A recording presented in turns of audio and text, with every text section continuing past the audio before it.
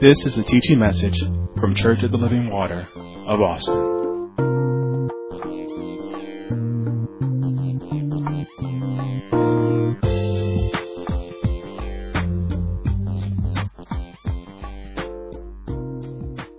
Is the start of our teachings on our Pre-Marital series. So we want you to stay tuned at 8:45 on Sunday so that you can get the conclusion or the continuation of this. Again, I said it's probably going to last until about September, October.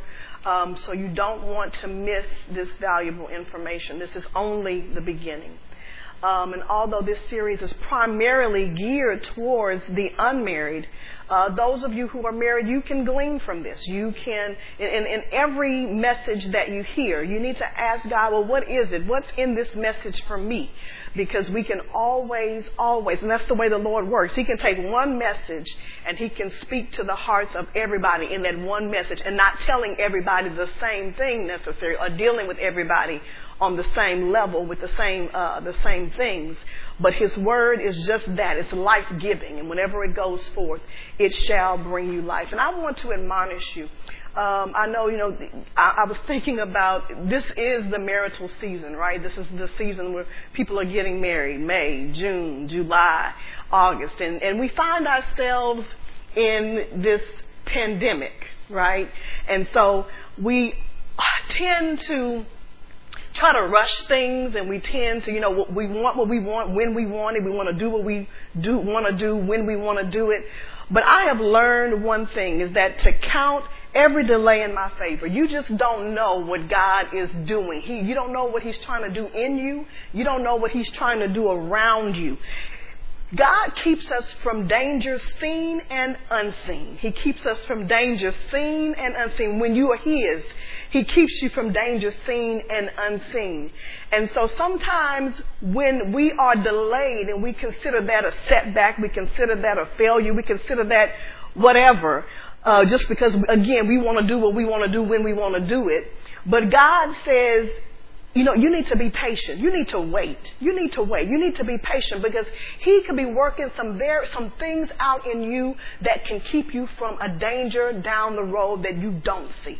And so we need to always consider them. And I'm not saying that, that's always the case. But when you are a child of God and you have a relationship with God and a fellowship with God, and you pray, He can reveal those things to you. So don't be impatient. Let patience have its perfect work. And remember our definition of the marriage covenant, because this is what we're talking about.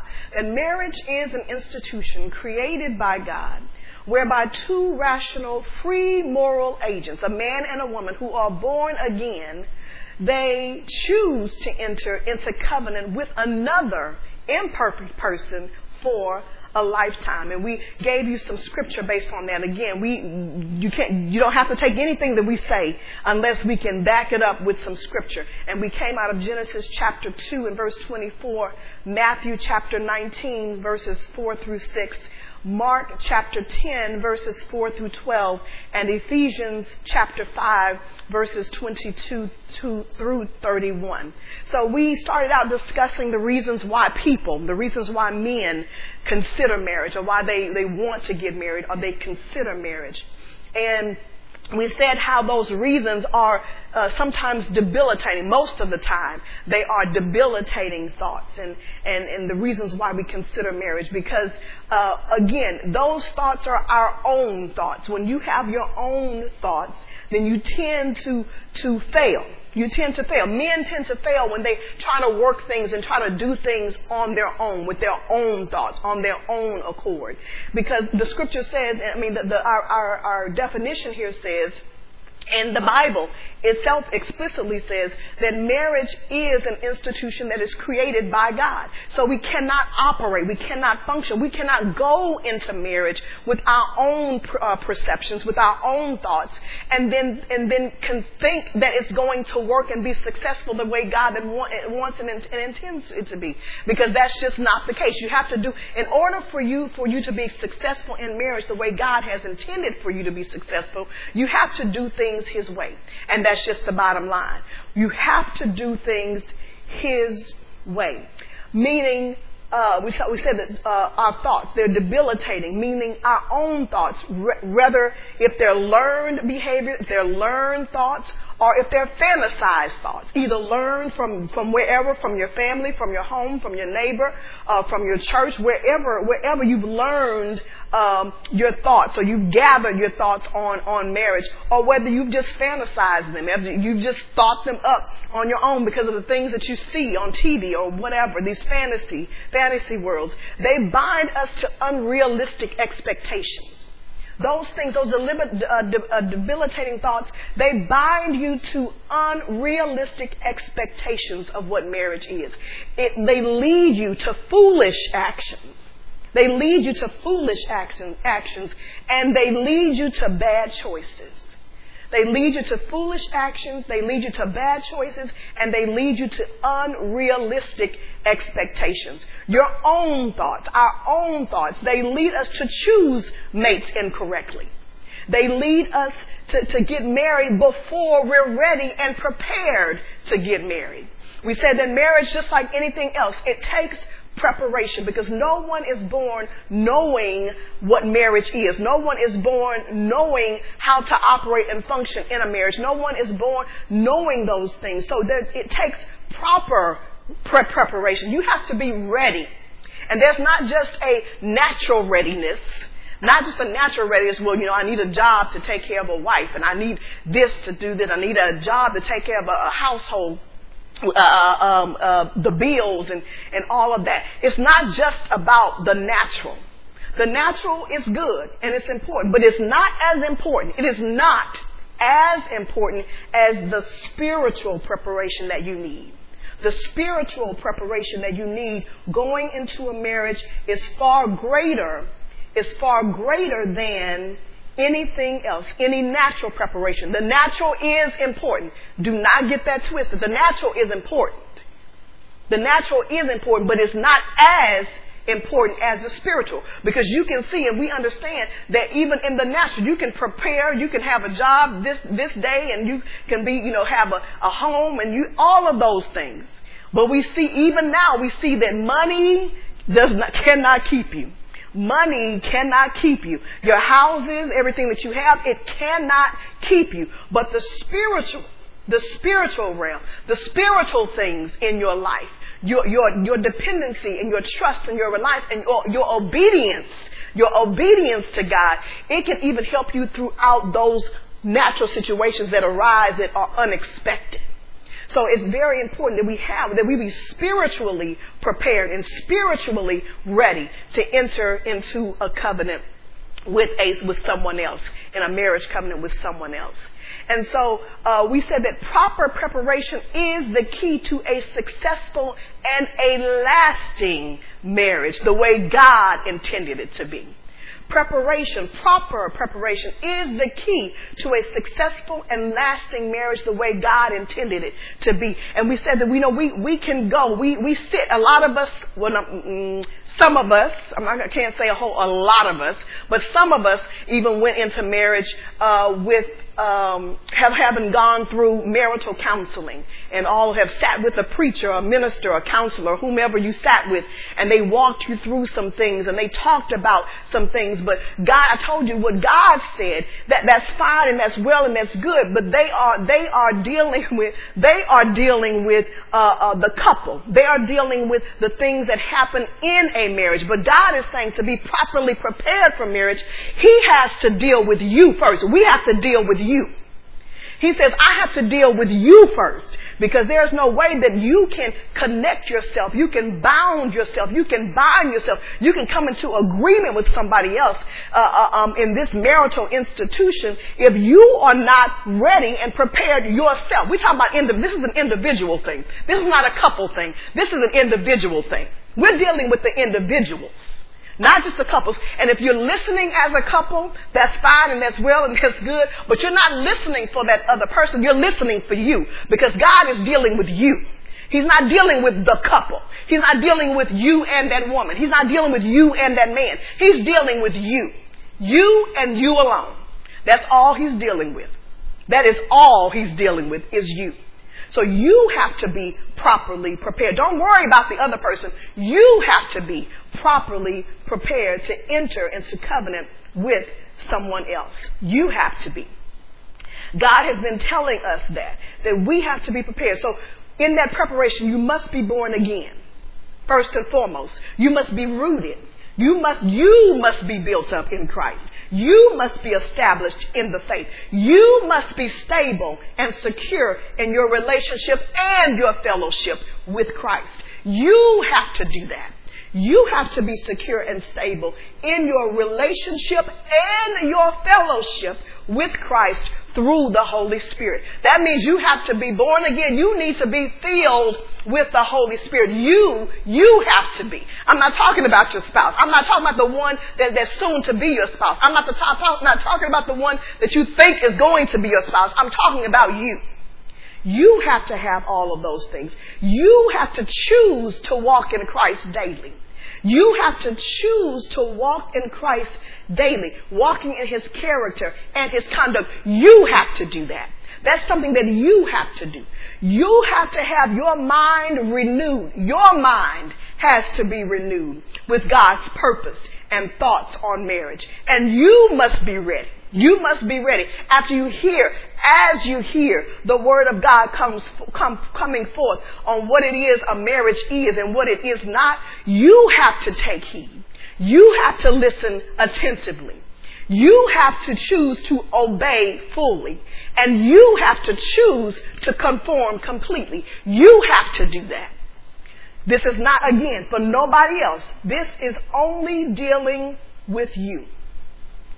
Only then will you be spiritually prepared to be a husband or a wife. Only then will you be spiritually prepared to be a husband or a wife. This is, and again, like I said, this is only one expectation. This is only one expectation of God. This is only one aspect of entering into a marriage covenant that we're dealing with, the spiritual. Again, I said there is a natural, but we are dealing with the spiritual because it is first and foremost the most important. First and foremost, that is the most important. So after we talked about that, last week we started digging into, so what is God's purpose? After we talked about what man's purposes are and what their reasonings are and how they think.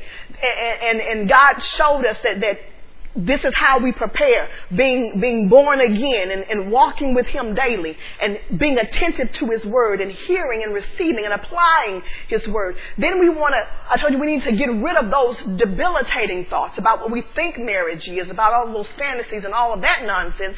And we need to replace those thoughts with God's purpose because, again, it's his institution. It's his institution. So we have to replace what we think with God's purpose and his thoughts. That latter part, and remember we talked about that, this is what we were digging into, was the latter part of that definition. Who are born again. So though a man and a woman who are born again, the latter part, they choose to enter into covenant with another imperfect person for a lifetime.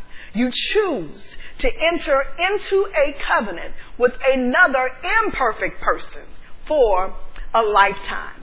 And so we talked about God's purpose. We started talking about what God's purpose. And I said God's purpose for marriage is twofold. His purpose for marriage is twofold. Number one, it's to reflect Christ's love for the church. Our marriages should reflect Christ's love for the church. That's number one. Number two, the second part of his purpose is to produce a godly seed. A marital relationship at the end, and what's a part of the expectation is to be fruitful, as he said and started in Genesis, to be fruitful and multiply. He is expecting that our children, that we will have children, and we shall raise them as a godly seed. We should be reproducing in them what we have gathered and who we are in Christ. That is something that we should be reproducing in them. A godly seed is what he is expecting. So God's purpose for marriage is to reflect Christ's love for the church. His purpose for marriage is for your marriage to reflect Christ's love for the church and to produce a godly seed. So remember we said that the goal, in no matter what state you find yourself in the single state, unmarried state, your life You are to focus on serving and pleasing God. In your marriage state, in your marital state, you are to focus on serving and pleasing God. No matter what the dispensation of time you're in, either way, no matter what, at every time and at any dispensation, we are to be focused on serving God, serving Him, and our focus should be just that, on how we can serve and please God. That is the bottom line. And no matter where your life is, that is what God is intending. Our lives should serve and glorify God. Therefore, if your life is to serve and to glorify God, then your relationships with one another, our relationships with one another, no matter what type of relationship we're talking about, it is to whatever type of relationship that other person should be benefiting. They should be able to benefit from your relationship and your fellowship with God. Anybody that you come in contact with, anybody that you have a relationship with, remember, all of your horizontal relationships, it depends and it's determined by your vertical relationship with God. So every horizontal, that means every earthly relationship that you have, it should be impacted. It should be impacted. It should edify the other person and it should glorify God. Your relationship, any earthly relationship that you have, it should edify that other person and it should glorify God. Always remember that. In every relationship that you have, whoever you are in relationship with, they should be edified by that relationship, and that relationship should glorify God. Always. What does that mean? What does that mean? That means when I say the other person should be edified, they should be built up. They should be encouraged. They should be strengthened. That does not mean that you put up with their foolishness. That does not mean that you don't correct them. That does not mean that you don't offer godly advice to them. That does not mean any of that. That means just that. They should be edified. And if they cannot take criticism or constructive criticism, if they can't take correction, then they don't want a relationship. They want a one-sided something. They just want you to be always on their side. And you know, God is not like that. God is not like that. He's not always on our side. When we're doing wrong, He is not on your side. Trust that. Trust that. He is not on your side when you are doing wrong. So we can't expect I didn't say He didn't love you. I didn't say that. He's there for you. He loves you. He wants you to turn. He wants you to come back. He wants you to do the right thing. And that's the way He's trying to encourage you. When you hear teachings, when your parents or someone is trying to instruct you in righteousness, that's Him trying to correct you. So I didn't say He didn't love you. I just said He's not on your side. You can't involve Him with things that you are doing improperly. When you're sinning against Him, you're against Him, but you want Him to be on your side and to be in everything that you're doing. He does not do that. So we can't expect for Him. He doesn't participate in our sin. We can't expect for somebody that we love or that say that they love us. We can't expect for them to participate in our sin and participate in our wrong. If we're wrong, we're wrong. Just like our pastor said, if you're wrong, just admit it. You're wrong. And accept it, correct it, and move on. So we can't. That's what people get love. People get love twisted, and we're going to talk about that because people get love these days is twisted. We're talking about the love of God and the way the God kind of love, the way that He loves us. That's the way that we should love others. So that relationship, that person should be edified. They should be built up. They should be encouraged. They should be strengthened. And correction, that strengthens you. Whether you believe it or you know it or not. When you are corrected, that strengthens you. It strengthens you in the areas where you're weak. It strengthens you. So that person should be edified. And then I said that God should be glorified. What does that mean?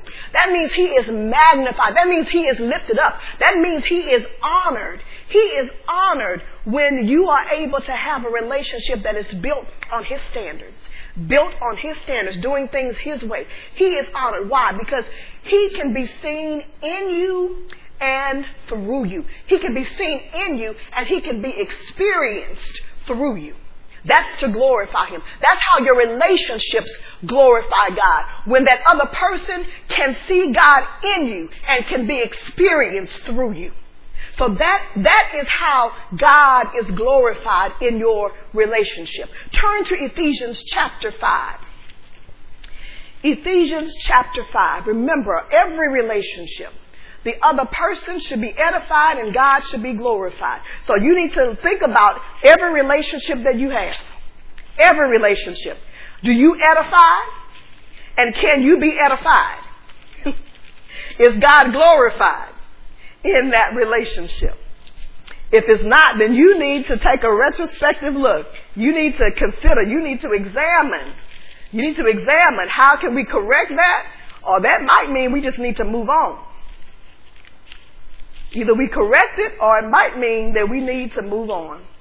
Ephesians chapter 5. Ephesians chapter 5. And let's start reading at verse 25. And the scripture reads, "Husbands, love your wives even as Christ also loved the church and gave Himself for it." Listen, let the scriptures minister to us, because it does what it does. The Word of God is clear, it's concise, and we just need to allow the scripture by the Spirit of God to reveal and to speak and to minister to you.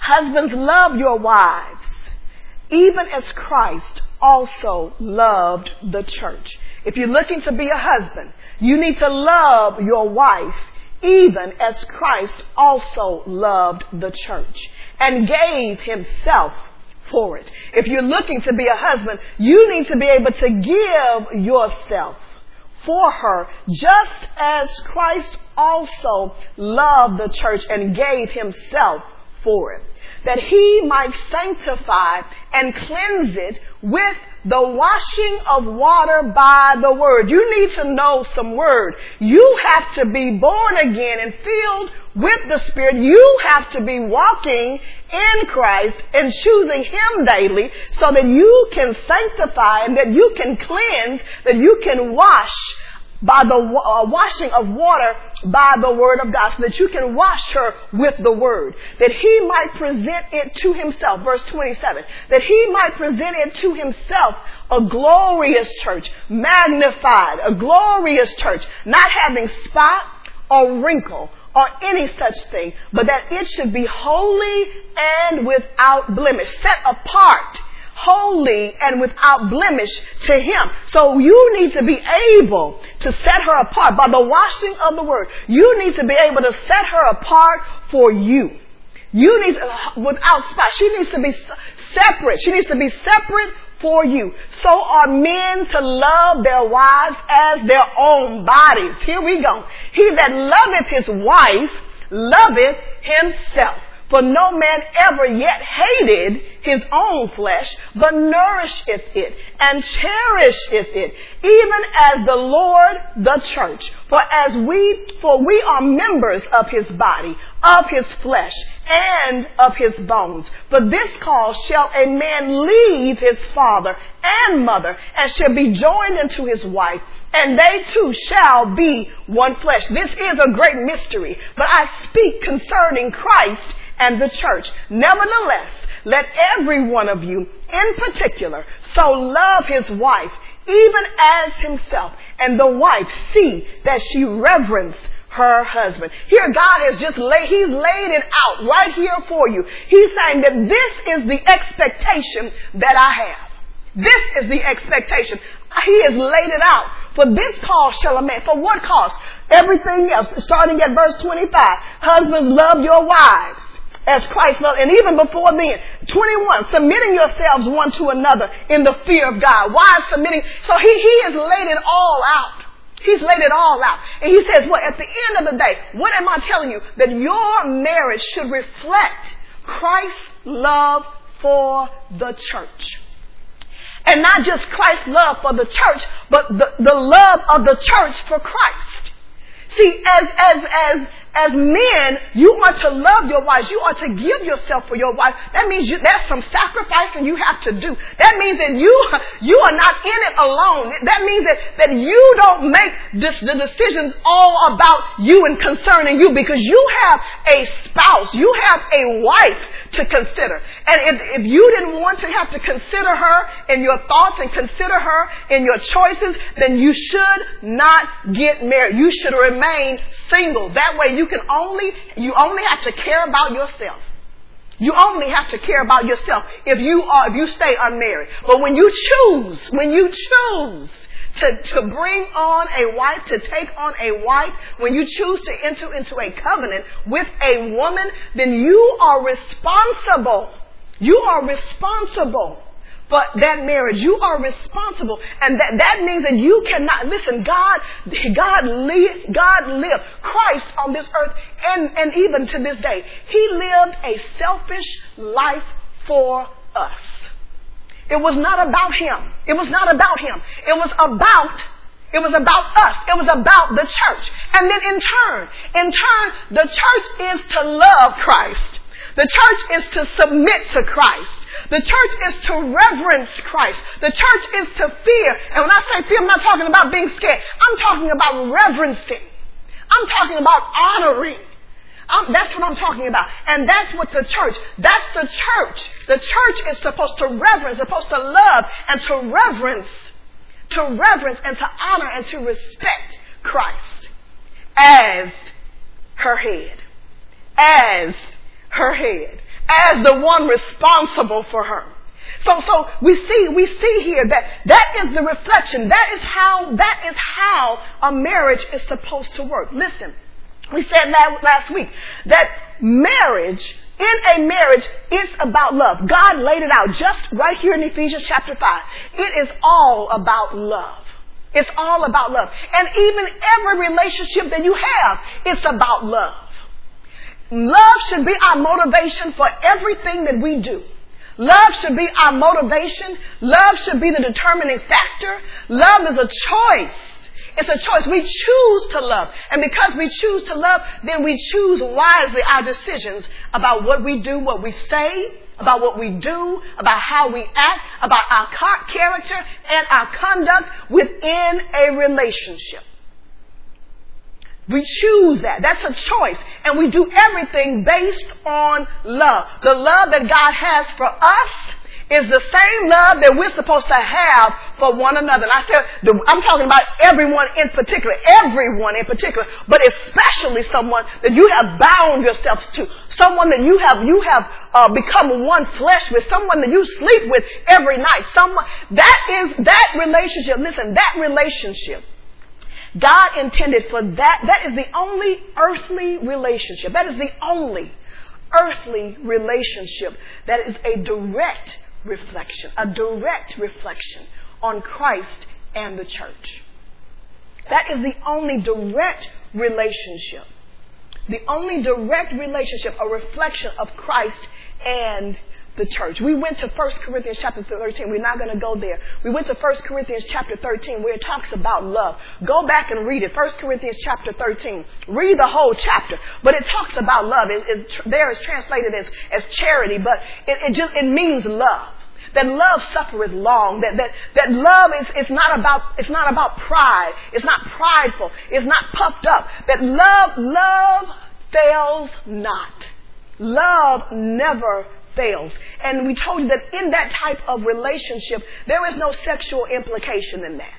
There's no sexual implication in that. So when we try to determine our relationships and who we're going to marry and all of that based on sex, about how they look and our sexual desires and all of that, that is not going to last you. That is not, and if you try to base a relationship, even if you didn't, you shouldn't have to begin with, but even if you didn't have sexual relationships before you got married, you still cannot go into a marriage. Remember those debilitating thoughts. You still cannot go into a marriage thinking that's all that marriage is, and that's what you base your marriage on, because that is not the case at all.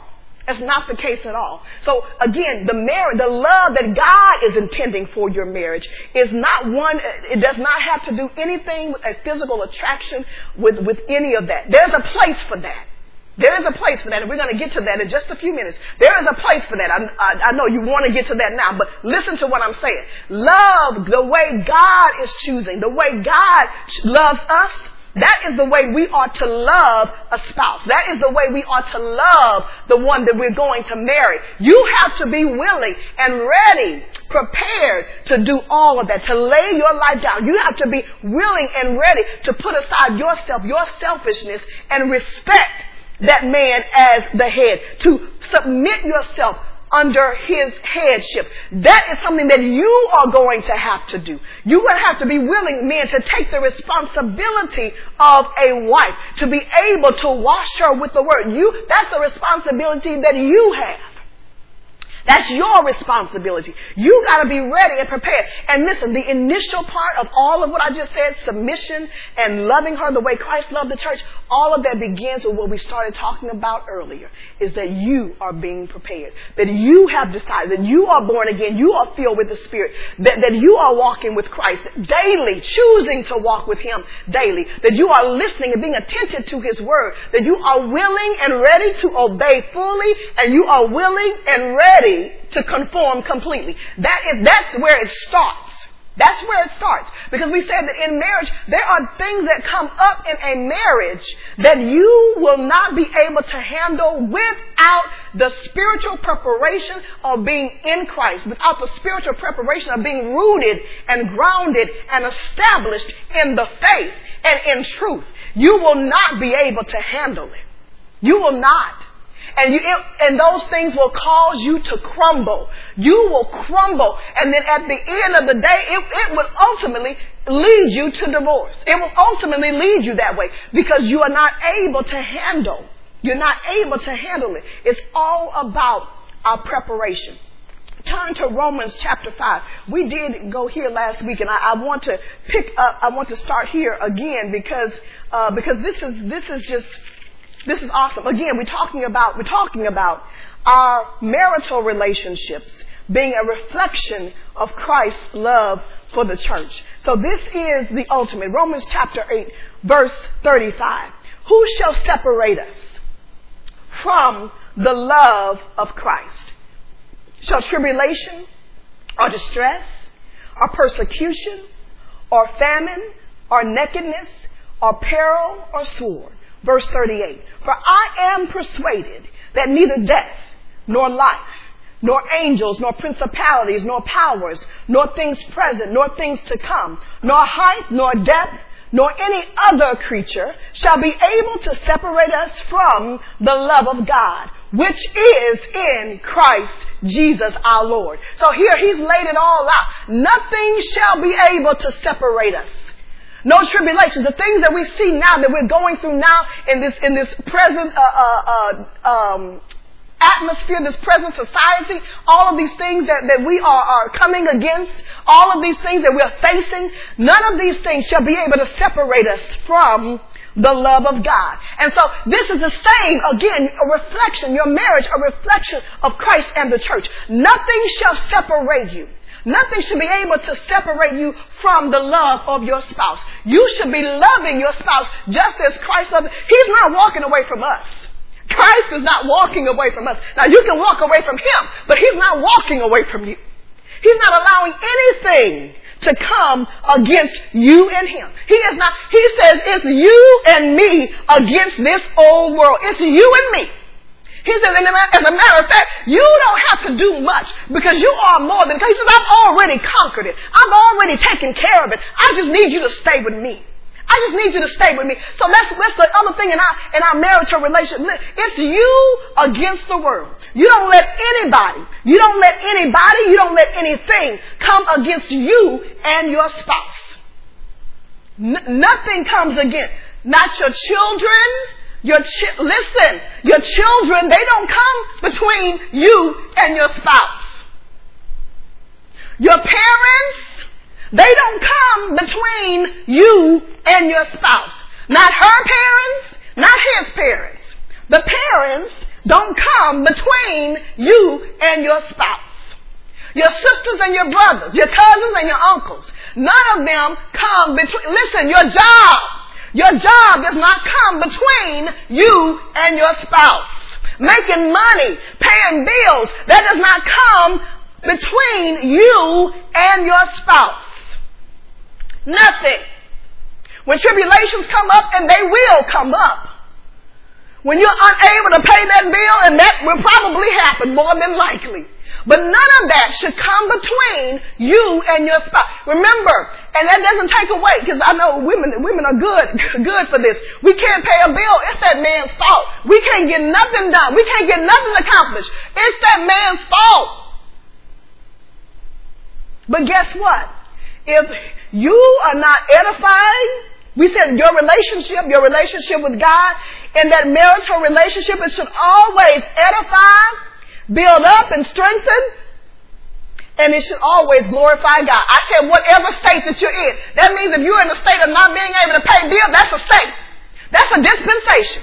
And it's a state. And in that state, you should be able, your marital relationship should still edify that other person, and it should glorify God. That's what this is about. We're talking about facing things and doing things God's way. God's way. So we've talked about that. We talked about the love. It's an unselfish love. This love is unselfish. It's unselfish. This is a deliberate choice. It's a choice that you make to love a person each and every day that you wake up. It's a choice to love that person unconditionally. It's with purpose. Love is purposeful. It is it's on purpose that I love this person. It's intentional that I love this person. Why? Because I chose him. I chose her. We said, you choose to enter into a covenant. That's a choice. You're entering into an agreement.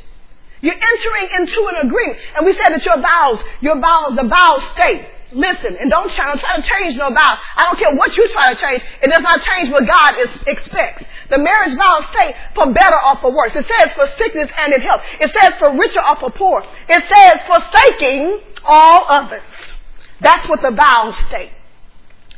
To produce a godly seed, that's the second point. To produce a godly seed.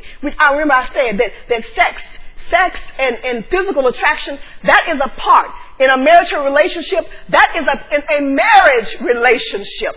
That is a part of a marriage relationship. It is okay to sexually desire your mate in a marital relationship. That is what it was intended for.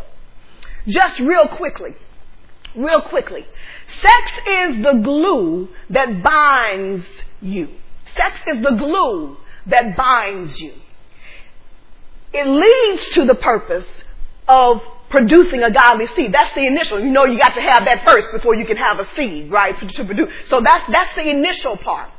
Sex is the glue. It is a cure. In the scripture, part of that translation is a cure. You know what a cure is? So when you cure something, you preserve it. You put a little salt on it. You add, there's brining. You can brine meat, and it is preserved. It helps preserve it for future use. It helps to preserve it for a greater length of time. So sex in a marriage is a cure. It's a glue. Glue, and we know what glue is. Just think about your natural glue, your super glue that you use at home. It is about connecting two things together. It's six. You don't want it to move. You don't want it to separate. You want it to stay together. And that's what sex does. But when think about what do they say when you're adding glue? When they say you put glue and you want to add glue and you want to connect these things, it says so first you need to start with a clean surface. You need to start with a clean surface before you apply the glue. And so we're talking about all of those debilitating thoughts that you have, all of those things that can come between you and a mate, all of those things, you need to cleanse that. That's what the first part of that was about cleansing, right? It's about cleansing your own thoughts, about cleansing your own ways, about doing things God's way. So before you put that glue on there, we got to start with some clean surfaces first. We want to unite these two things. We want to unite them, but we got to start with clean surfaces. And then we can unite, and then we can add that glue to that. And that is supposed to glue you. That's an adherence. It hardens. It hardens. That glue hardens, and that's supposed to harden that relationship. It's supposed to harden it. That's what it's for. Sex hormones, and listen, this our bodies, God is just great. And I'm telling you this for a reason. But sex hormones in our bodies, they are produced by adrenal glands and gonads. And these hormones, they're found in ovaries in females, and they're found in testes in males. And these sex hormones are important for a range of bodily functions. What we're talking about, it's about for puberty. It's about sexual development. It's about reproduction. It's about sexual desire. And at a certain point in our bodies, coming into adolescence and in those teen years, then God starts to turn those things on in us. He starts to turn on those hormones. Why? Because He is preparing our bodies for marriage. He's preparing our bodies for marriage. But again, what did I say? I said He's preparing our bodies. That doesn't mean that you just use those things when you're ready. I said you are in preparation for a marriage. You are in preparation for a certain thing, for a certain focus, for a certain purpose. You are being prepared for that. And so our bodies, He awakens our sexual development that causes us to take notice of the opposite sex, that then causes us to have a sexual desire for intimacy with the opposite sex. And then it awakens our reproductive organs for reproduction. In Genesis chapter 2, verse 24, and I'm not going to be able to go there, but write that down. Genesis 2 and 24. And in the other scriptures that we talked about, it said that God intends He says that a man should leave his father and his mother. He should cleave to his wife, and the two shall be one flesh. And that sexual experience between a man and a wife, that is part of them being one. That's part of them being one. The other part of them being one is their agreement. He said this is a covenant. A binding covenant. A binding covenant. That is for a lifetime. It's a binding agreement. And an agreement, it is you deciding, it's an agreement that you're deciding to come into a purpose, you're deciding to come into unity with another person. That's an agreement. And in this unity, we are to reflect God's, Christ's relationship with the church, and we are to produce a godly seed. That's the agreement that you're coming into. That is the union. Just as Christ has unified Himself to us, that is the union that you are agreeing upon when you decide to take on a mate, when you decide to take on a spouse. That is the agreement that you are entering. You are deciding, again, because this is God's institution. So in God's institution, it's about His purpose and it's about His plan. And I've already told you what those are. In marriage, it is number one, to reflect Christ's love for the church and His relationship with the church. And two, it is to produce a godly seed. So you come into an agreement with someone else and to unify yourself in God's institution, then those are the two things that He is expecting. Those are the two, and that's what you're agreeing upon. I know. That's not what you agreed upon. If you already married, 9 times out of 10, unless you were taught otherwise, 9 times out of 10, that is not why you went into agreement with that woman. That is not why you went into an agreement with that man. But this is why we're trying to teach those who are not married. You don't have to make the same mistakes that some married folks make. They have it harder because they have to learn new information and they have to apply new information. Some of them have been married for years and this will be their first time hearing some things that they need to change. Doesn't mean that they need to give up. They still need to push towards God's purpose and His plan. They still need to push for that and do what they can to try to redeem the time. But you as unmarried people, this is information. That's why God says, be still. Just be still. Just be still. That's why He says, don't rush it. Don't push it. Be patient. Let patience have its perfect work. Let Him work in you so that you can work it out and that your marriages can be successful in the long run.